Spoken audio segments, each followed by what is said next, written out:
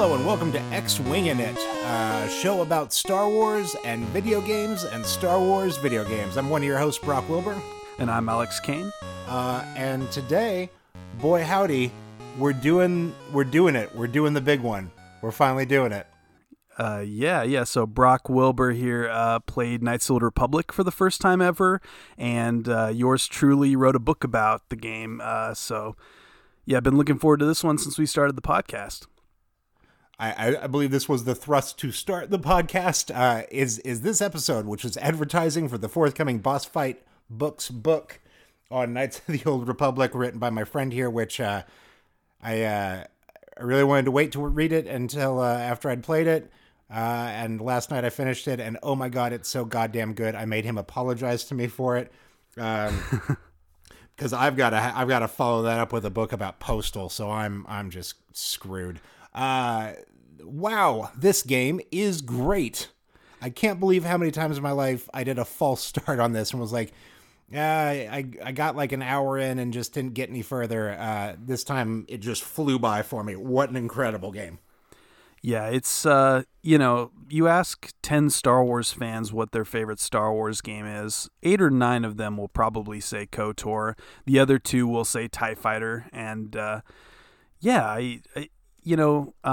if you look at like sort of the history of Star Wars creators and the things that people cite as like their big sort of role-playing moment, there was the Weston Games tabletop RPG that sort of influenced everybody who worked on KOTOR and sort of like kind of was the dawn of the true expanded universe or legends that informs all the video games. And then, there's another generation for whom, KOTOR and Darth Revan were kind of that ground zero moment of, I like Star Wars because these experiences let me kind of live in it and breathe that air. And yeah, Knights of the Old Republic still hasn't really been topped, I don't think, in terms of how well it did that. Right. And one of the reasons that it was going to be difficult to top is because it is a BioWare title. Yeah, so it was the game that they made immediately before Mass Effect and immediately after Neverwinter Nights, or kind of during Neverwinter Nights in sort of a weird way. And so it was like their second 3D RPG, but it was also really the spark that set off the idea that every character in a BioWare RPG has voiceover for every line of dialogue. You're really steering the conversation. You're making like decisions that, create these wild branching storylines, which, really probably hit their golden age around the time of things like Mass Effect 2 and Skyrim, games like that, where those are the sort of things that when people think of RPGs and sort of the all-time greats, they tend to cite things like Mass Effect 1 and 2, and KOTOR was really the prototype for that in a lot of ways. And of course, Obsidian had KOTOR 2 that took that idea and put a different spin on it. But yeah, it's a great game. It's sort of nearly perfect in a lot of ways. It's got some awkward technical issues, problems that they weren't able to solve before, the deadline. But people who play the game a lot tend to look at those things as features rather than bugs. The characters are all just so damn likable, and the art is so memorable. And the things that it contributed to the Star Wars universe are, still kind of everywhere you look today in the TV shows and things and the comics. So, it's a very seminal piece of Star Wars story that, kind of stands head and shoulders above the rest of the things that came out around that time, in the big picture. It's, it really translates a giant universe experience into,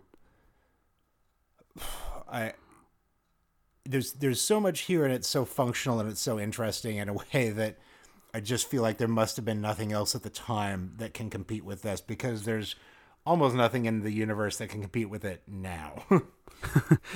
Yeah, I mean, you'll play games that sort of give you that feeling a little bit. Like I played Andromeda, and that's the Mass Effect game that everybody hates. But I found myself thinking, actually this has a little KOTOR flavor in it. I enjoyed quite a bit very about. much see that. Yeah, Andromeda has its problems. The criticisms are valid. But the things I did like about it, it did have that KOTOR flavor for me. Things like Fallout 4. If you squint real hard, there are games out there that sort of give me that warm, fuzzy feeling that KOTOR does, but man, not enough of them, Surely, definitely not enough of them. I keep reinstalling The Witcher 3 in hopes that The Witcher 3 will give me that KOTOR feeling one day, but yeah, this game was there was so much passion behind it, I think, and it was a thing where fans were making a product for fans. A lot of D&D nerds at LucasArts, a lot of Star Wars nerds at BioWare, and they got to kind of just do whatever the hell they wanted. George Lucas was signing off and giving them notes. But everybody at Lucasfilm was pretty on board with this idea of, let's have, thousands of Jedi, hundreds of Sith running around in this sort of ancient, golden age galaxy. And, somehow BioWare pulled it off and LucasArts was happy. But it didn't go as planned, of course. Like it was a little bit turbulent, I think. But yeah, the end product, I don't think there's anybody who played it and saw it as sort of like, when a game comes out nowadays, you look at things like Anthem and it's like a turbulent development might lead to a game that, some would call broken or very dull and boring. And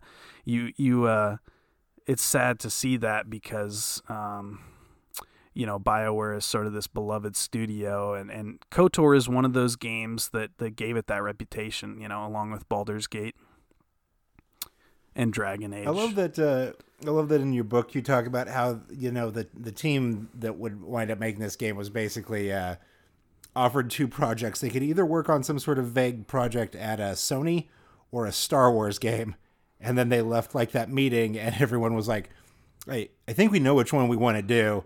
And even though that there was a sort of a, hey, don't break the NDA on this, don't tell anyone, the person you're interviewing is like, I drove home to immediately tell my wife. And that they were, in this time period where, as you write about, like Attack of the Clones was being made. So some of the things, some of the cloning stuff were told not to get into, but then you get into, notes around studio stuff that like, there were robes on the sand people so you could see their legs, and that was a no-go. And then certain species could only have certain colored eyeballs. And then, of course, the biggest issue is what colors lightsabers can be. And everything that they wanted to do with that was crossing some sort of imaginary internal Star Wars lore line. Yeah. Well, so, of course, like George Lucas sort of, he made the rules, right? But he did make them up as he went along, kind of, Indiana Jones style. He just sort of, he one day decided that in Attack of the Clones, the Jedi would have blue or green lightsabers, the Sith would have red lightsabers, and Samuel L. Jackson would get a purple one because Samuel L. Jackson wanted a purple one. And so, yeah, that kind of went against decades of licensing and toys and comic books. So that was a really awkward moment, I think, for basically everyone working on KOTOR. They were like, but we like the idea that maybe you have a yellow one or an orange one or, these various weird shades. And KOTOR 2, I think, gets to play a lot more with that even. But KOTOR 1 really had to fight to include things like a yellow lightsaber for a Jedi. And there were in the PC downloadable content, I believe there's two other crystal colors that you can sort of earn by going to this satellite in orbit around Yavin. And yeah, I think they really had to fight for that stuff to be able to not have it just be 3 or 4 lightsaber colors in the game. KOTOR 2 apparently was like, well, they got to do it, so we're going to have like, 8 colors or a dozen colors or something, because that's sort of one of the really fun things about KOTOR 2 is that it does have like just so many colors. But yeah, I mean, it is weird for people that aren't big Star Wars fans to hear about, like, look, the battle over the colors of things is actually a big goddamn deal. It took a long time and a lot of effort, and people were mad about it because all change is bad. Yeah, and well, they had done toys and things where, like a Jedi might have like a red lightsaber or sort of an off red, red orange or something, and George Lucas was like, well, that's, that signifies evil, so going forward, maybe don't do that. And now if you crack open like a Marvel Star Wars comic now that's in the official canon alongside, Lucas's stuff, it's very willy-nilly. It's like, here's a yellow one, here's an orange one, here's a sort of a black blade, here's sort of a, white lightsabers and things like that. So the rules don't exist anymore.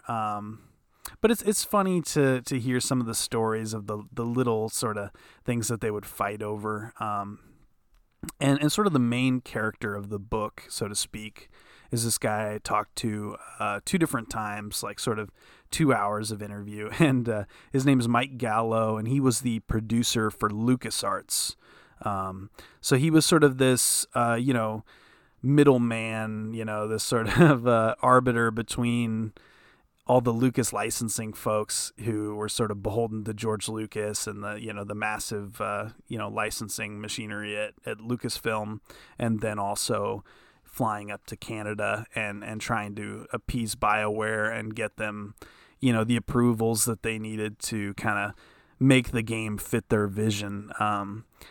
And so he's sort of an interesting witness to this whole thing.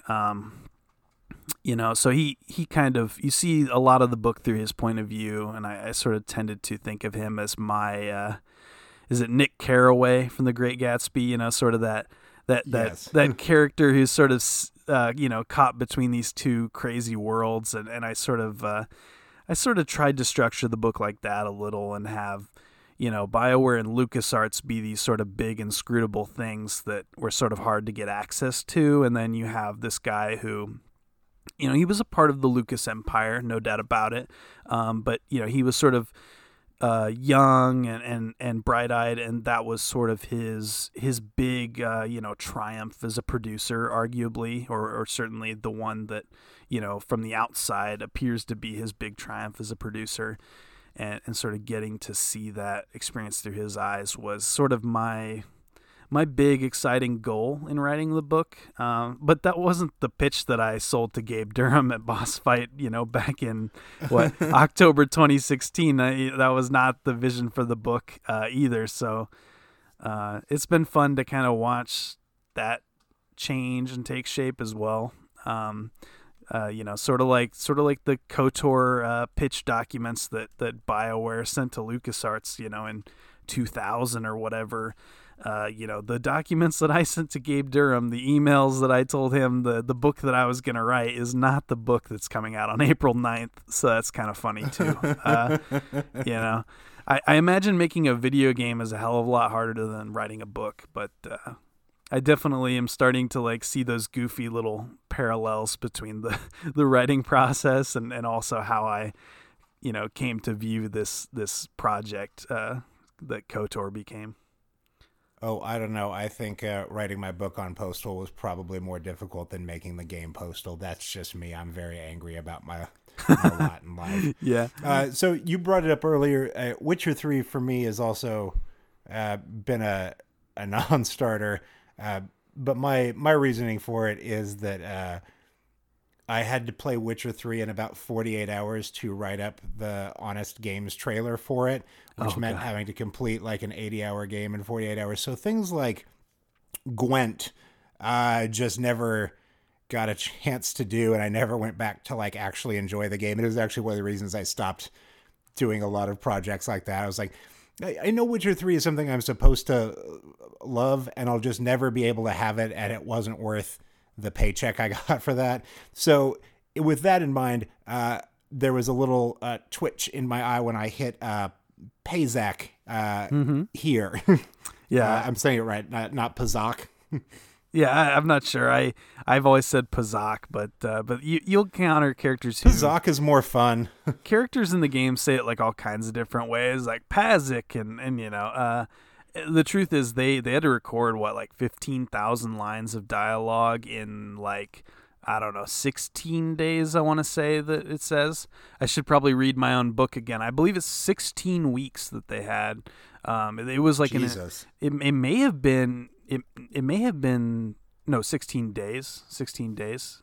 I think 16 days is what I meant. Yeah, I don't know. But it was like a really short period of time where they booked this LA studio Screen Music and just had to just hammer out 15,000 lines of dialogue with like 100 actors and so I've always said Pazak, but yeah, that's the weird thing about Star Wars is, every time I'll mention like Leia's bounty hunter disguise, there's like the name Bausch or Boosh, depending on who you ask, and I always just go with the one that sounds better. So until somebody says it in a movie or something, I'm just gonna be like, I'll go with Bausch. But Pazak's fun. Did you get a chance to to learn it at all, or?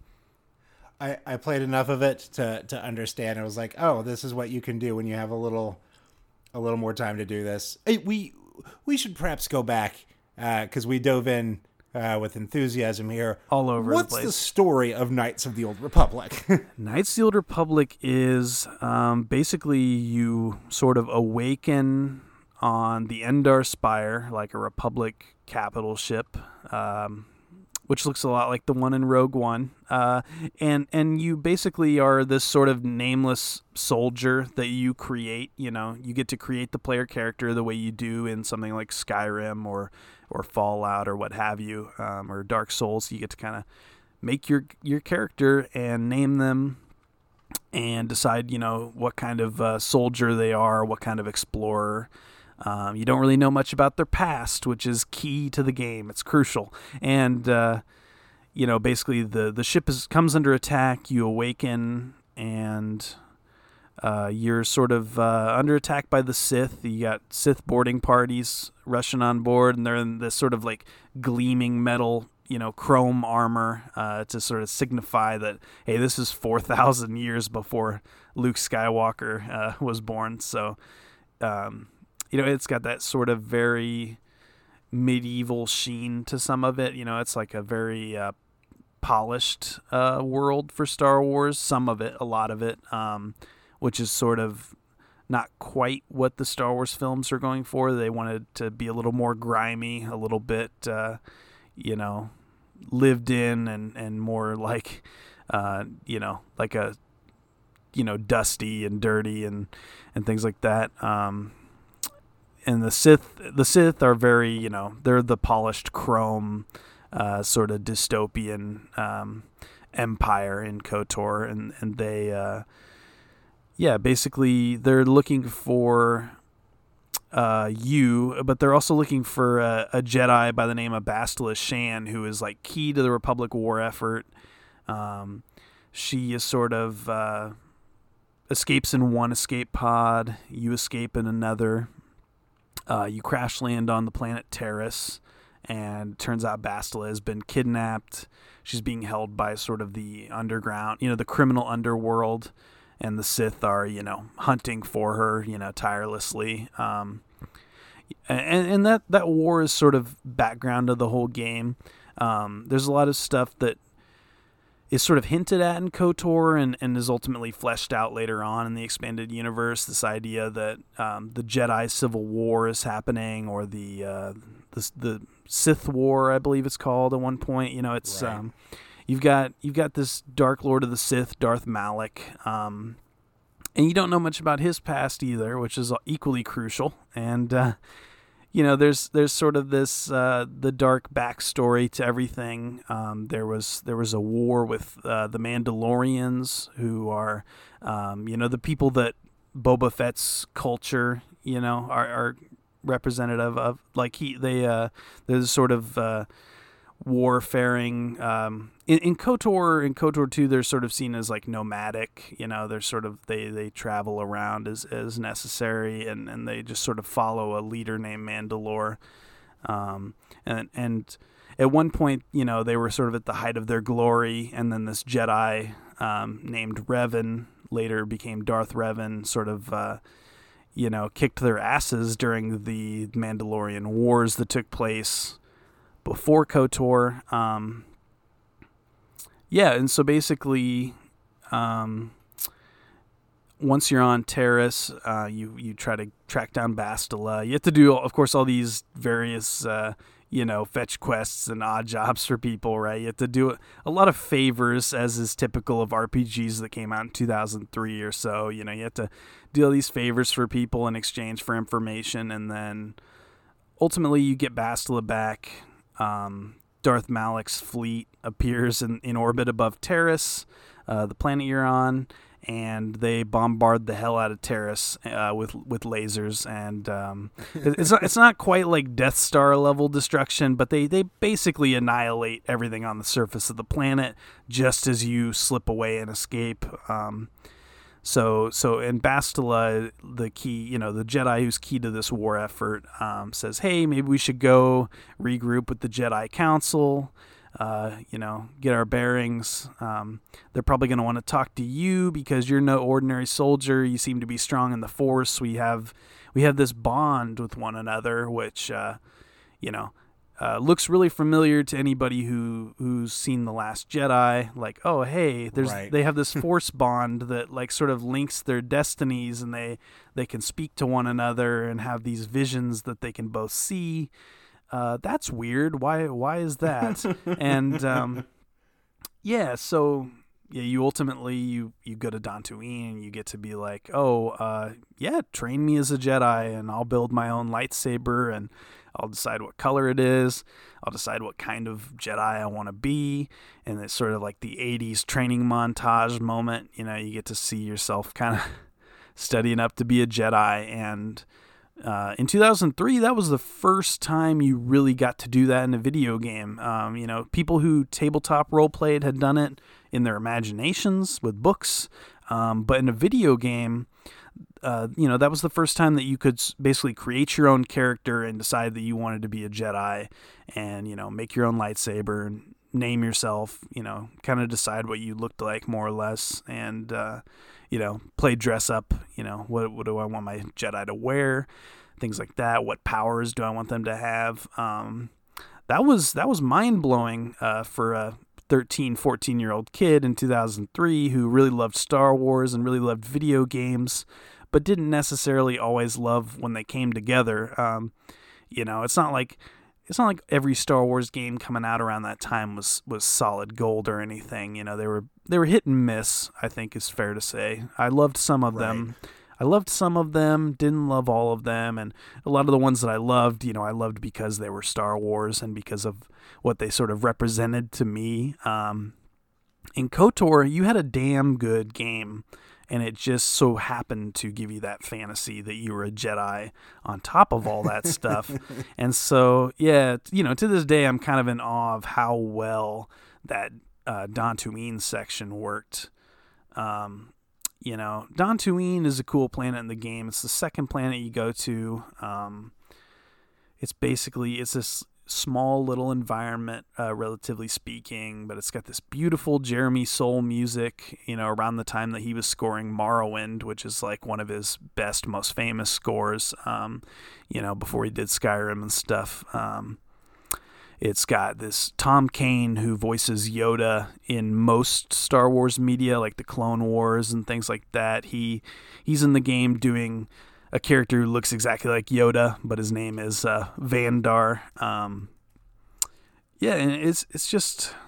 it's like such a great little memory for me, When I think of KOTOR, I think of that little Dantooine section where you're sort of like, you have this connection to Bastila and you don't quite understand why. And these Jedi masters are sort of nervous whenever you're in the room, and they're clearly like, dancing around something that they don't want you to realize. And I guess spoiler alert, I guess for people who haven't played the game, I guess this is where I'll just say it. So basically, Yeah. because I was debating whether or not we should do this, and it seems kind of important, and also like if you're listening to this podcast and you haven't played it before, the chances of you getting this far in are probably slim. Yeah, and I just spoil it right in the beginning, the opening introduction of the book anyway. So basically, you are Darth Revan, this powerful Jedi who won this war against the Jedi's wishes and fell to the dark side. And you were the master of Darth Malak, who is like the guy that is hunting you through this game. Although he thinks he's just hunting Bastila for 75-60% of the game. He was trying to get a hold of Bastila and turn her, and then he finds out like, oh shit, you're actually this Dark Lord of the Sith, who had his memory erased basically with the Force. Which is like this interesting. To be clear, the Force erases your memory, but then they plant somehow that you're like absolutely a good guy now. This is canonical, I suppose, because it's important to note, because it's come up before on our show. We've mentioned it. There's a lot of different endings and ways that this can play out, but there is one canonical ending that remains in Star Wars lore, and it is based around the light side track for the male player. Yeah. Sort of because of the Old Republic MMO that came out in 2011, also by BioWare and LucasArts, like that. Because of that game and the nature of these beasts, they wanted to have like a sort of, this is who Revan was, because we're going to write a novel about him. We're going to mention him in some other novels and stuff. And he's going to eventually show up in a big expansion for the Old Republic MMO and kind of give players some fan service. Whether they like the fact that it's not their Revan or not, we're going to give it to them. So yeah, they sort of, he was the prodigal knight. He ended up being good mostly, and then he was a man basically. He fell in love with Bastila, and they got married and had, I believe, one child. And in Drew Karpyshyn... Does everyone in Star Wars just have one child? Nope. Answered my own question. Lots of double children. Never mind. Forget that. Well, there's like twins a lot. Twins is like a recurring theme in Star Wars because of the twin sons on Tatooine, I guess. I don't know. There's a lot of like symbolism with twins. But yeah, so... basically, Revan has like a dark period again. He gets like captured by the Sith and like tortured and all this like horrible stuff, and stuff gets really weird in the Old Republic MMO. And if you're unfamiliar with sort of what they came up with as like, this is the end of Revan's story, more or less, definitely like look into that. It's all on YouTube pretty much. You can kind of watch that play out. It is really, really strange, and I haven't quite made peace with all of it yet. Okay. Yeah, it gets really fucking weird. It gets sort of horror movie-esque. It's very fantasy, very, something you'd see in like Morrowind or Skyrim or something, where shit gets weird. With basically he splits into sort of two beings, I guess. Like he has sort of like his dark spiritual self, and then so you're sort of, you have like the good Revan and the bad Revan, and yeah. I don't think his story never really ends well for him, unfortunately. And I sort of chose to not get too into that in the book, and I've never really sat down and played the Old Republic, so that's sort of my dirty secret as a KOTOR fan, is that I don't have a ton of interest in the MMO, other than I'd love to play it at some point. But yeah, it just doesn't. I can tell how different it will be, how different it'll feel as a player who loves certain things about the game. Like that's clearly more of like a World of Warcraft type game. which is really easy for me to swallow if it's something like The Elder Scrolls Online, where, you know, I haven't been a fan of this thing for like, 16 years or whatever, and suddenly it's like completely different. It's weird in games to hit a flow with something that you come back to, and then at some point you're like, this next entry in the series or whatever, look, I'm just not going to enjoy Fallout 76. I gave it a quick try. I'm not going to, like, I'll go back to other Fallouts that I know and love. Yeah, man. Nobody likes Fallout 4 more than me, but Fallout 76, I played that entirely too long, and it ended ugly. That's not an enjoyable experience, and it's like, you just have to kind of make your own headcanon sometimes and just kind of play the parts that you like and ignore the parts you don't, and don't harass developers and publishers about it. Just kind of like go on with your life, right? And like, right. I don't have to like email somebody who worked on the Old Republic and tell them like, oh, I don't really like what you did with Revan, because I love Revan and I love the other games that they make, and I love a lot of the other stories and the other expansions and the ideas that they've thrown around. And I've liked other BioWare games. Also, you don't have to send that email because you wrote a goddamn book about this. Yes. So you have all of your opinions will be recorded and published and purchased. Ah, damn it. Yeah. No. And a lot of fans are starting to get their hands on the book, through the press, like, people that are reviewing it for blogs and things like that. And I'm getting positive feedback from sort of the Star Wars press and the video game press. People who do care about these characters are saying nice things about the book, which is blowing my mind, because I thought for sure that, a lot of people would be let down the way, I was led down by, the Revan novel and the MMO in some ways. Even though like I enjoy things about them and I had a lot of fun with the novel, there's always sort of that like, oh, but like I had this character in my head, that I was sort of playing as, that I went off and wrote fan fiction about, and did all these goofy things with.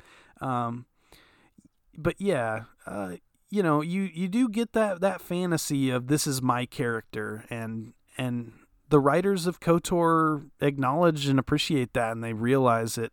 And like there's a great quote that from Karpyshyn that I threw in the book that was like, he tweeted at one point. He tweeted shortly before I started working on the book, or shortly after, and he basically said Revan always belonged more to the fans than me. And it's cool because, I mean, fans have really embraced that character and that character's image, the mask, the sort of like, crimson tribal mask that he wears, and the robes. People love that image because they know that when that mask comes off, it's their face underneath, regardless of, what face that might be. That means something to them, because it's like, oh, that's my dude, or, but basically, to get back to the story, you get off Dantooine, and you have this link with Bastila, you have this history with Darth Malak, and that's all well and good, but at that point, it's still a mystery. So why do we have this link? And also, what is Malak? Darth Malak is searching for something. What is he searching for? There are these star maps scattered throughout the game, sort of like what are they called? In like Mass Effect Andromeda, same thing. You have to go to these very specific planets and find like these relics, and you have to find so many of them before you can get to the final big bad or whatever. And I think Mass Effect 1, if I recall correctly, had a similar structure where it's like, you got all these planets you can go to, but they're sort of the key ones, and you have to, check off, A, B, C, and D boxes before you can get to sort of the final act of the story. So the game sort of opens up after Dantooine, where, okay, you've got this ship that looks an awful lot like the Millennium Falcon, the Ebon Hawk, really beautiful design, sort of this rusty, flying saucer.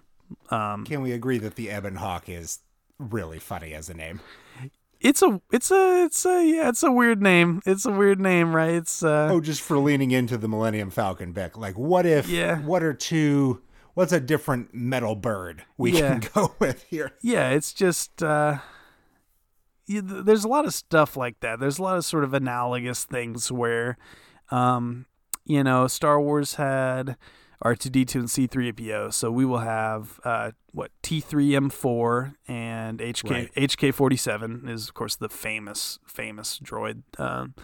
It won the best original character award at like the GDC that year or something like that. So because people look at the Star Wars brand and they do have certain expectations. I think now there's like a tighter leash on those things. As sort of has been reported in the press, like if there's a Star Wars video game, they want certain things to be in it. I think KOTOR, it wasn't quite as strict, but they did have certain things that they wanted to be in the game, and one was like the Millennium Falcon idea, and that is sort of your home base.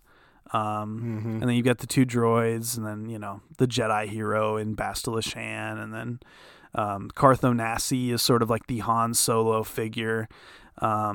The very sort of suave, well-groomed military officer with the nice jacket. And he's sort of the character that everybody either loves or hates. You either love Carth or you hate him. And I think I've erred on the side of ultimately really liking him, except he does throw these like little horrible temper tantrums sometimes where he just decides that he hates your fucking guts in the game for some reason, which is fun. It's like damn dude, like I was just trying to start a conversation, like I was checking on you, and and he just snaps. But I mean, you get to sort of go on this adventure with these characters from across like 4 different planets. And at that point, you can go to any one first, you can go to any one of them second, any one of them third, etc. But certain key events will trigger, regardless of which one you go to. So like, eventually people will come hunt you. You'll have to fight off some Sith ambushes and things like that. Eventually you'll get kidnapped.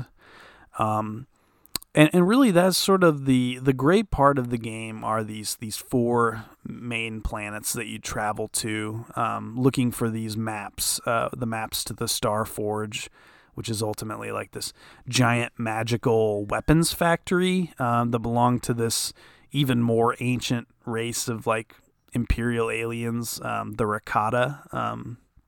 It keeps going back in time. And Yes.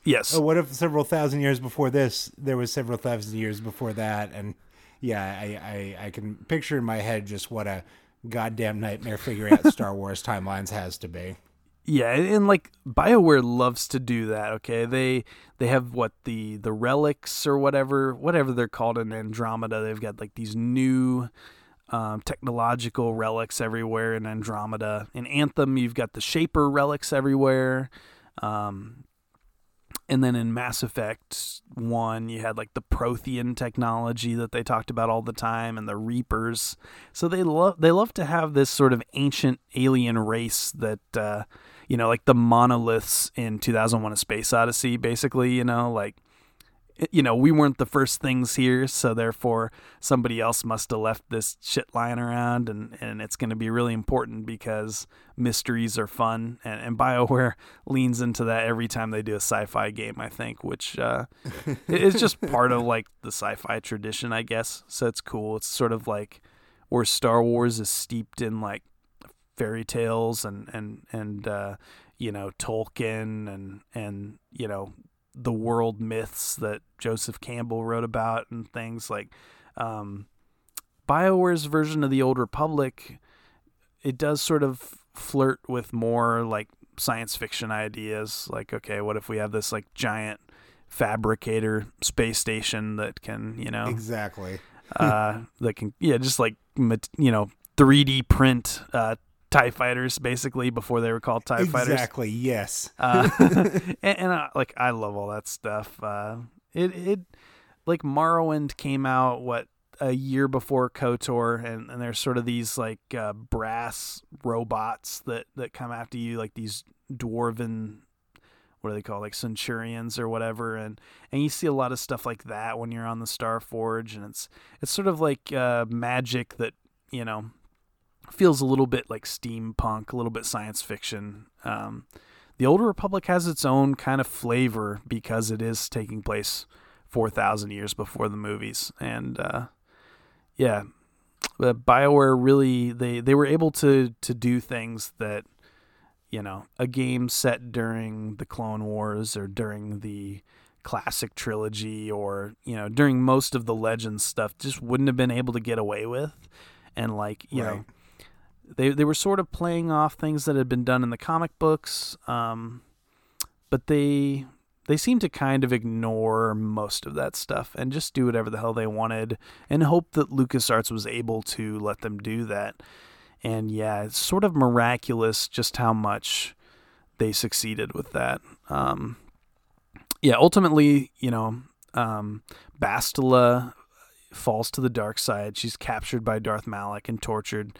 There's a lot of torture in the Old Republic, in the Old Republic stories. From How else BioWare. would you get things done? Yeah. It's pretty straightforward. Yeah. This is like, you know, this is in the age of what, like 24 and, you know, all those sort of like post 9/11, the stories where it's like, we gotta torture people to find out the thing that we need to know. And the not answering questions and getting tortured sequence was a bit odd, but now that you frame it up against Jack Bauer, it makes a lot of sense. Everybody was just really getting off on torture at the time. Yeah, I touch on that in the book, I think, a little bit, which is that the game, as much as it's in conversation with like the Star Wars trilogy, with, you know, The Empire Strikes Back and things, it's also very much a product of that sort of 1999 cinema, right? Like and post 9/11 cinema. Yeah, everything from Fight Club and The Sixth Sense to like The Bourne Identity, I think is like probably a big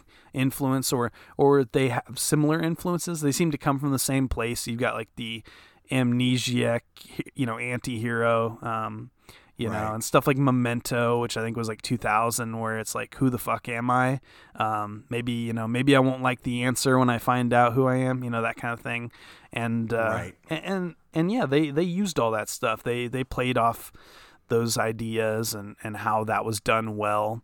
I think The Sixth Sense seems to be the common template that all of them kind of were thinking about when they crafted the big reveal that you're Darth Revan. You know, they wanted it to feel inevitable. I think inevitable is like the thing that you're going for when you try to craft I these. I see Darth people. I see Darth.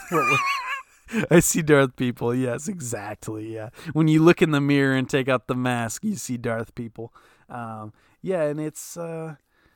You know, it does feel like that. It does feel like Fight Club. There's sort of the montage sequence that I sort of unpack a little in the book and look at how that was done. And yeah, it's, you know, it was a twist that when people came across it in the game, I think they really were like, you know, holy shit, you know, I've never seen anything quite like this before. I think that, you know, there are games that had similar moments in like Baldur's Gate, which was also BioWare and their claim to fame. There was a twist in, I think Planescape Torment is another big one where you had sort of like a very unusual protagonist with like a shadowy past and things. And, but KOTOR was so mainstream. It had Star Wars in the title.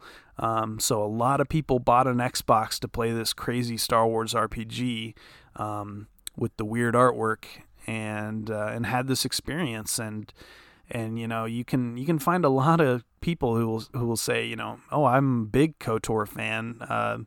You know, that's one of my favorite games of all time. And it's because you had this crazy moment where, oh, I'm the we the baddies, you know, like, you know, and then you had to make that choice, like, of do I want to remain the baddie or do I want to, you know, stay on this path of redemption, and do I want to help my friend Bastila and get her back to the light? which you can see how this story is very, very appealing to fans of The Force Awakens and The Last Jedi, with Kylo and Rey and their sort of very interesting relationship in The Last Jedi, which is the subject of much endless, tiring debate. But, you know, you have these two amazing characters who are sort of, their destinies are entwined. You know, one of them seems to be lost to the dark side. One of them seems to be very good. In KOTOR, you know, you're never quite sure who that's going to be because, you know, Bastila falls to the dark side very suddenly. You find out about your past very suddenly, and from there you can go either way for those characters. You can take the very dark, tragic Anakin Skywalker route if that's your bag. And I've talked to plenty of people who, you know, every time they play through the game, they take the dark side route. They love to have the Force lightning and the, you know, the sort of weathered gray features of a, you know, Sith who's, you know, been kind of ravaged by the dark side and all this stuff. And look, I go that way in every Star Wars game because what am I going to do? Not have Force lightning? Come on. Come on. Yeah. And yeah, so I mean, there's basically two endings to the game in terms of what you see play out. So it's not quite on the level of some of the RPGs, like the big blockbuster RPGs that came after. But you know, I mean, KOTOR was really the thing that took quirky D&D style RPGs that came before it and turned them into something a bit more blockbuster, like Halo. I think Halo in 2001 was like, oh man, holy shit, games can really do stuff.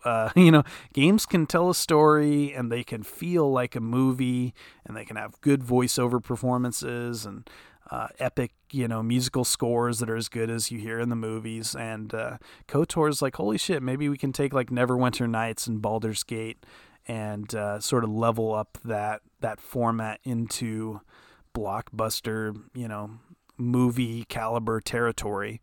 And it doesn't always succeed. I'm not like delusional about, you know, KOTOR not having flaws and things like that, but people who, if the Mass Effect trilogy is your favorite game or whatever, and that's sort of the thing you hold up, you know, yeah, I think those things owe a lot to KOTOR and what it managed to achieve, given, you know, having that LucasArts budget in their back pocket, right? Yeah, so like, what did you think of the combat? That was sort of it's a unique thing, right? Like some of the moment to moment gameplay is sort of the quirky, weird part of the game because it's got this D&D system behind it all. Did that combat feel fun? It was odd, and there was a ramp up to me having fun with combat. There were times that I was like, I'm not even sure what I'm doing here. Like, I'm clicking the buttons in the way that like in like a Street Fighter game, since I don't know how to do it, I'm just like constantly hitting the same X button over and over again, and things more or less worked out for me at an easy enough level, and that was fine. I think we should maybe round off here because I'm worried we're going to start cannibalizing your book, and I want people to buy the book because it's so goddamn good. And all my notes here are basically just things from your book where I'm like, this line's really good, and I feel like I'm becoming the Chris Farley character from SNL, like talking to McCartney, like, do you remember when you were in the Beatles? Like, yeah, I do. Well, yes. So it's such an incredible book, and it was such a cool game to revisit. And if you haven't played before, now that we've spoiled things for you, maybe take a crack at the game. It's up on Xbox Back Compat and on Steam, I believe. And your book is such a good companion piece. I was playing like chunks of it, and then like when I was out of the house, like reading the book, and the alternation of stuff gave me so much to appreciate about it, which I really enjoyed. Like, you know, there's background to the production of things, and those stories are always cool, but just sort of where it comes from and how it comes together, and then seeing some of that play out. You did such a good job at this. When can people start buying the book? So the book comes out April 9th, which, yeah, I can't recall what day of the week that is. I think it's like a Friday or a Tuesday. But yeah, April 9th is when it comes out. I think folks who subscribe to Boss Fight Books through Kickstarter and are backers, I think they'll receive it before then. And so, but yeah, you'll start seeing excerpts pop up. Hopefully, an excerpt or two around April 2nd. Various places like Kotaku, Cool. Where I sort of took like a couple of my personal favorite chapters and took a sliver of them and tried to hopefully get those up online where you can kind of get a taste of what the book is. And the book is up for pre-order on Amazon, as is my postal book, which isn't technically done yet. So like, I don't know, if you want to hit the button on both of those, you'll always have them coming your way. Yes, and it's up on bossfightbooks.com as well, and like you can get sort of a 2-for-1 package if you want like the ebook and the paperback, because you can't ever make up your mind whether you like a hard copy or an ebook better, like myself. Look, I truly appreciate that they do that option, because especially in Boss Fight Books, the number of times that I'm like, oh, I want to share this giant like section, and then I'm trying to like take a picture of it with my phone to send it to a friend. I'm like, this doesn't work, and I'm bad for trying. Yeah, no, but yeah, the Boss Fight Book series, if you haven't checked them out yet, they're sort of they all have their own unique flavor and format. Some of them tend to be very personal, but the thing that they all share is they really dig into one specific game and what it is about that game that meant something to the larger culture or to them personally.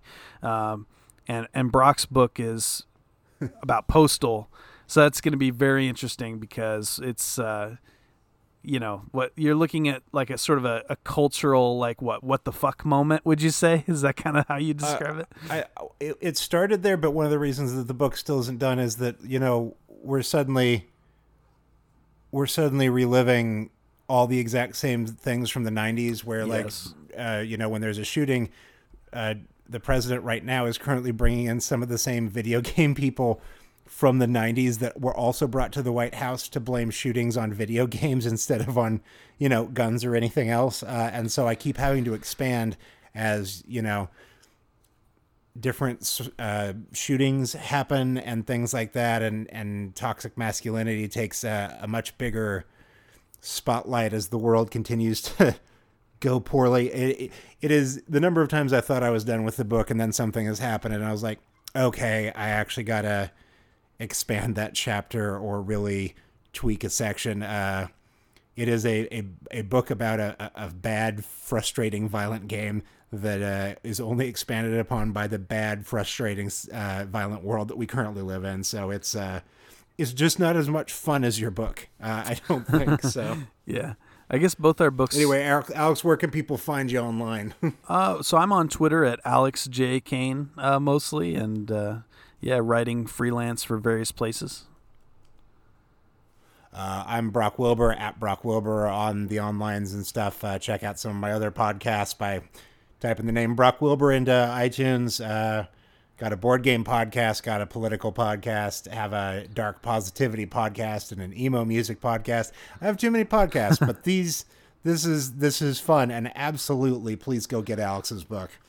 Please do, and hopefully we'll keep this thing going for as long as possible, and keep delving into these old Star Wars games that are so damn fun to talk about, and we're having a lot of fun doing this. So this is something that Brock suggested to me one day, and I was like, a podcast about Star Wars video games? That's a horrible fucking idea. I'm going to have to pass on that one. And then, he asked me a second time. I'm like, oh, Jesus, I really, really want to do this. And we're having so much fun. So the longer we go, the more excited I get when I look at our list or like games, and I'm like, you know what? I just can't wait to take a month to like dig into that one, because it's a lot of games that I just never would have given my time to, and now we get to do it and then pick it apart on a molecular level. And this show always gets better, and to get to hear you talk today about just your encyclopedic knowledge of this is just so much fun. So thank you guys for listening to X-Wing in It. Please tell your friends about it. Please subscribe. Please buy Alex's book. we'll remind you next episode and the episode after that about it as well, I'm sure. Yeah, and thank you for all the kind words about the podcast and the book. So, all right. Talk to you guys next time. Thank you. Thanks so much.